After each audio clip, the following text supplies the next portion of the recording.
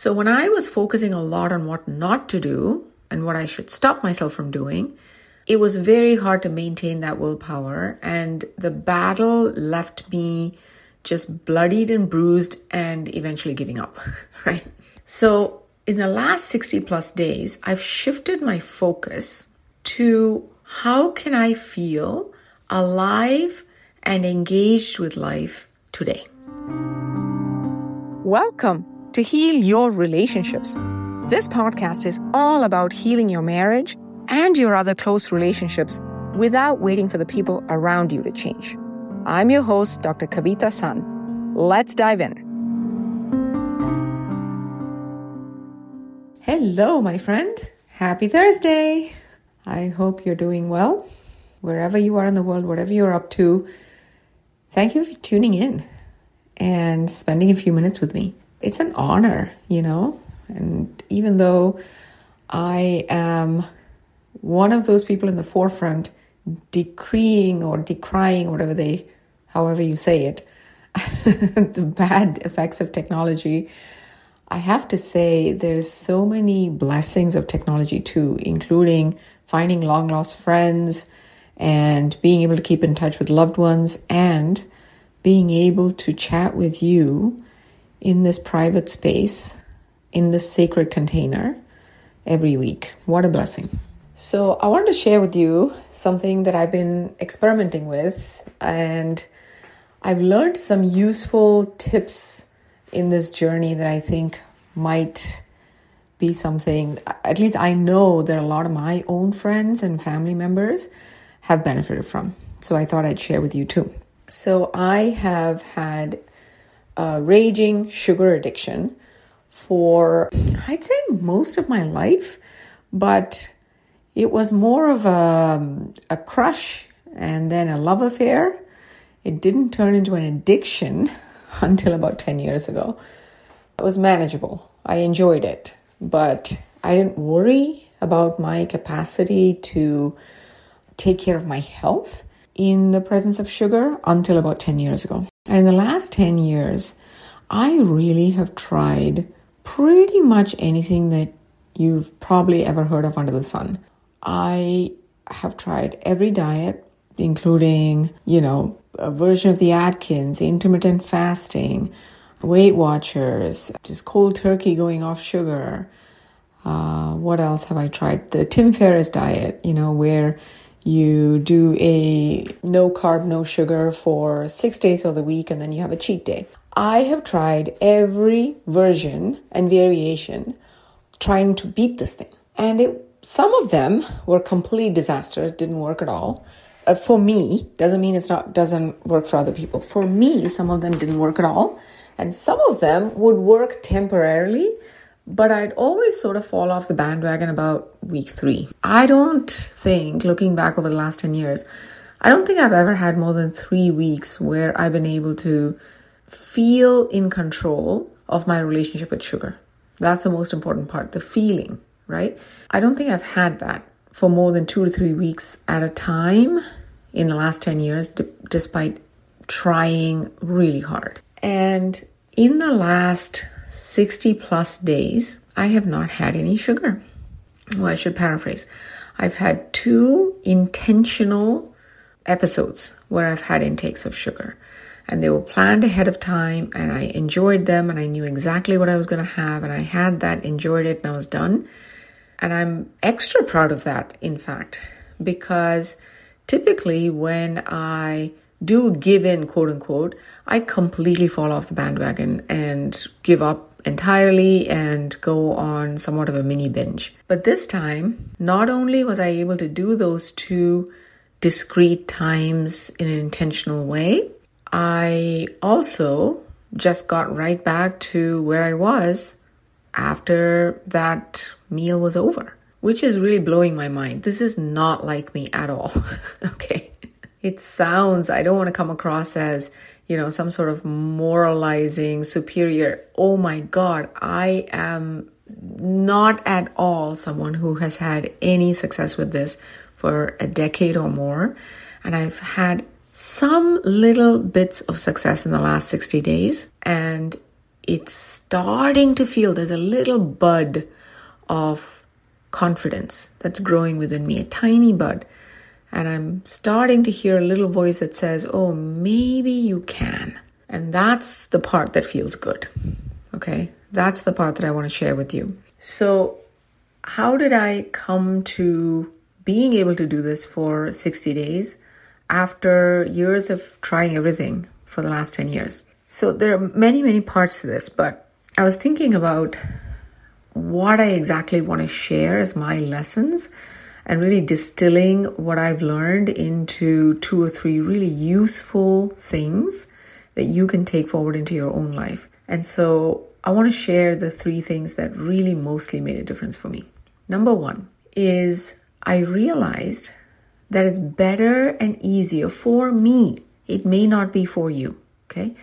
For me, it is better and easier if I am 100% in or out rather than 90% or even 99%. The reason is, for me, there's so much mind chatter with regard to what I should eat, shouldn't eat, what I can and cannot. Should I substitute this versus that? Maybe if I walk it off, I can have an extra dessert.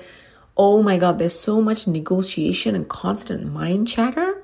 It's deafening. It's hard to focus on anything else. It's hard to have the energy and the clarity or the creativity to give to any other area of my life because of the amount of mind chatter I've had about this issue for about 10 years. And about 3-4 months ago, I stumbled on this TED Talk, I think it's a TEDx talk, by someone called Benjamin Hardy. You may know of him. He's written some personal development books and he's a PhD and someone that I admire and agree with on certain aspects of how he approaches discipline and procrastination and habits and things like that. So he had done a TEDx talk in which he talked about 100% yes or 100% no. Either way, being 100% in and committed to any one decision is much easier than being 90% or 99% in, because you would not be constantly negotiating that remaining 10%. And he wasn't talking about it with regard to food or any sort of addictive thought process. But for me, it was an aha moment. And I realized that all of the other things that I'd ever tried, even quitting sugar cold turkey, was for a limited time, right? And then I would start negotiating in my mind. Am I done with that time? Is it 4 days? Is it 5 days? Is 10 days enough?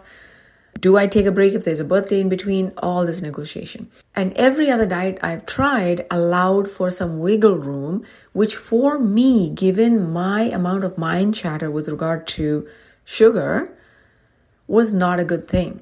It kept me hooked. It kept me in dialogue and in negotiation, and I never won that negotiation. Even when I did, it was exhausting and I had to negotiate all over again as soon as I woke up the next day. And for me, I realized it's better for me to be 100% in or out. And that TEDx talk was the impetus for that decision.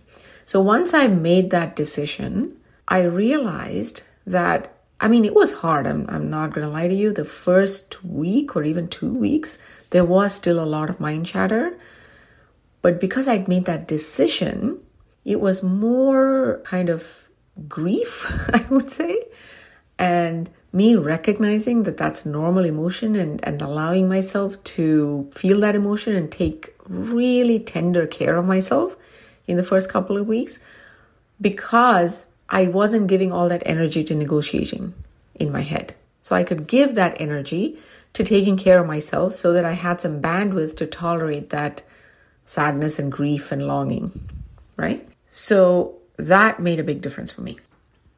The second thing that made a huge difference for me is prior to this last 60 plus days or so, whenever I've tried something like this in the past, I would focus on not having sugar. That was my entire focus. It was on not doing X. And not doing something requires a lot of willpower, right? And or if you don't, you should know, and there's so much research on this, that willpower is not a constant source. It's not a measure of character or something. We all have a pocket of willpower that gets replenished after a good night's sleep and then gets exhausted by midday or the end of the day, which is why by the end of the day, you have much less resolve for anything that is hard to do, right? Working out, focusing on that project or on that book proposal or on, managing your cravings. Everything is harder in the evenings for everybody on the planet because willpower is exhaustible resource. So when I was focusing a lot on what not to do and what I should stop myself from doing, it was very hard to maintain that willpower, and the battle left me just bloodied and bruised and eventually giving up, right? So in the last 60 plus days, I've shifted my focus to how can I feel alive and engaged with life today. Every day I ask myself in the morning, what do I need to do to feel alive and engaged with life today? So I shifted my focus basically from what I shouldn't do and couldn't do and had to stop doing or had to control myself from doing to what do I need to fill my day with today so I feel alive and engaged? And that question has led me to play more pickleball, to start working out with a personal trainer, we've had a Peloton bike for the last 3 years. And in the last year, it has not been working for really a minor issue that I just was kept procrastinating and didn't fix it. I fixed the Peloton bike and now I'm enjoying doing yoga and all kinds of things on the Peloton bike. So I'm getting together with my friends more. I am asking myself, what do I need to feel fulfilled and energized today? Which has given me so much more of a container with which to manage cravings because I'm not constantly focusing on what I can't do, what I should stop myself from doing. So the second takeaway for me, and that might be helpful for you, is focusing on what you want to feel and what you want to create is much more useful than focusing on what you need to control for that day. That has made a big difference for me in the last 60 days. And the final tip I have for you that helped me is when I had two, as I told you, I shared with you earlier that I had 2 dinners where I intentionally planned ahead of time to have dessert. There was one other time early on where I slipped, quote unquote, and had a bite. It was only a couple of bites, but still I slipped, right? And what has helped me in both the intentional 2 times and also the one time that I slipped is to focus all my attention and awareness on how unpleasant it felt, the depth of the unpleasant feelings, and how long the unpleasant feelings lasted right after I finished swallowing that thing. So basically, I expanded and deepened my awareness of the unpleasant sensations and feelings that I had in my body and in my mind right after slipping or even intentionally having sugar. I enjoyed it if it was intentional, but after I really focused on, it does feel sort of harder to focus. I hear the mind chatter a little bit again. This feels uncomfortable, right? And I focused on that and deepened it, which really quite a magic trick, I have to say, because when the next day or the 2 days later, when there's sugar or dessert or treat in front of me, even if there's a little whisper of, I wonder, maybe I can have a bite of that, my mind immediately comes up with all the downside of it. And it feels so real to me because I stayed there and deepened my awareness of it. So it really fills my mind and body. And it feels really easy to turn away from that treat. I don't know if this last point has been studied. If not, someone should do a research study on this, because I found this to be almost a sort of a magic wand trick.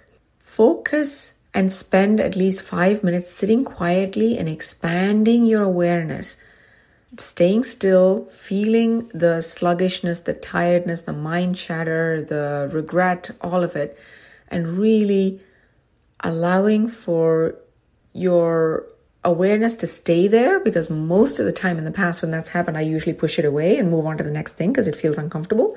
But if I stay there and really expand it for just 2 or 3 minutes, maybe 5 minutes, it becomes a magic wand for the next time I'm tempted.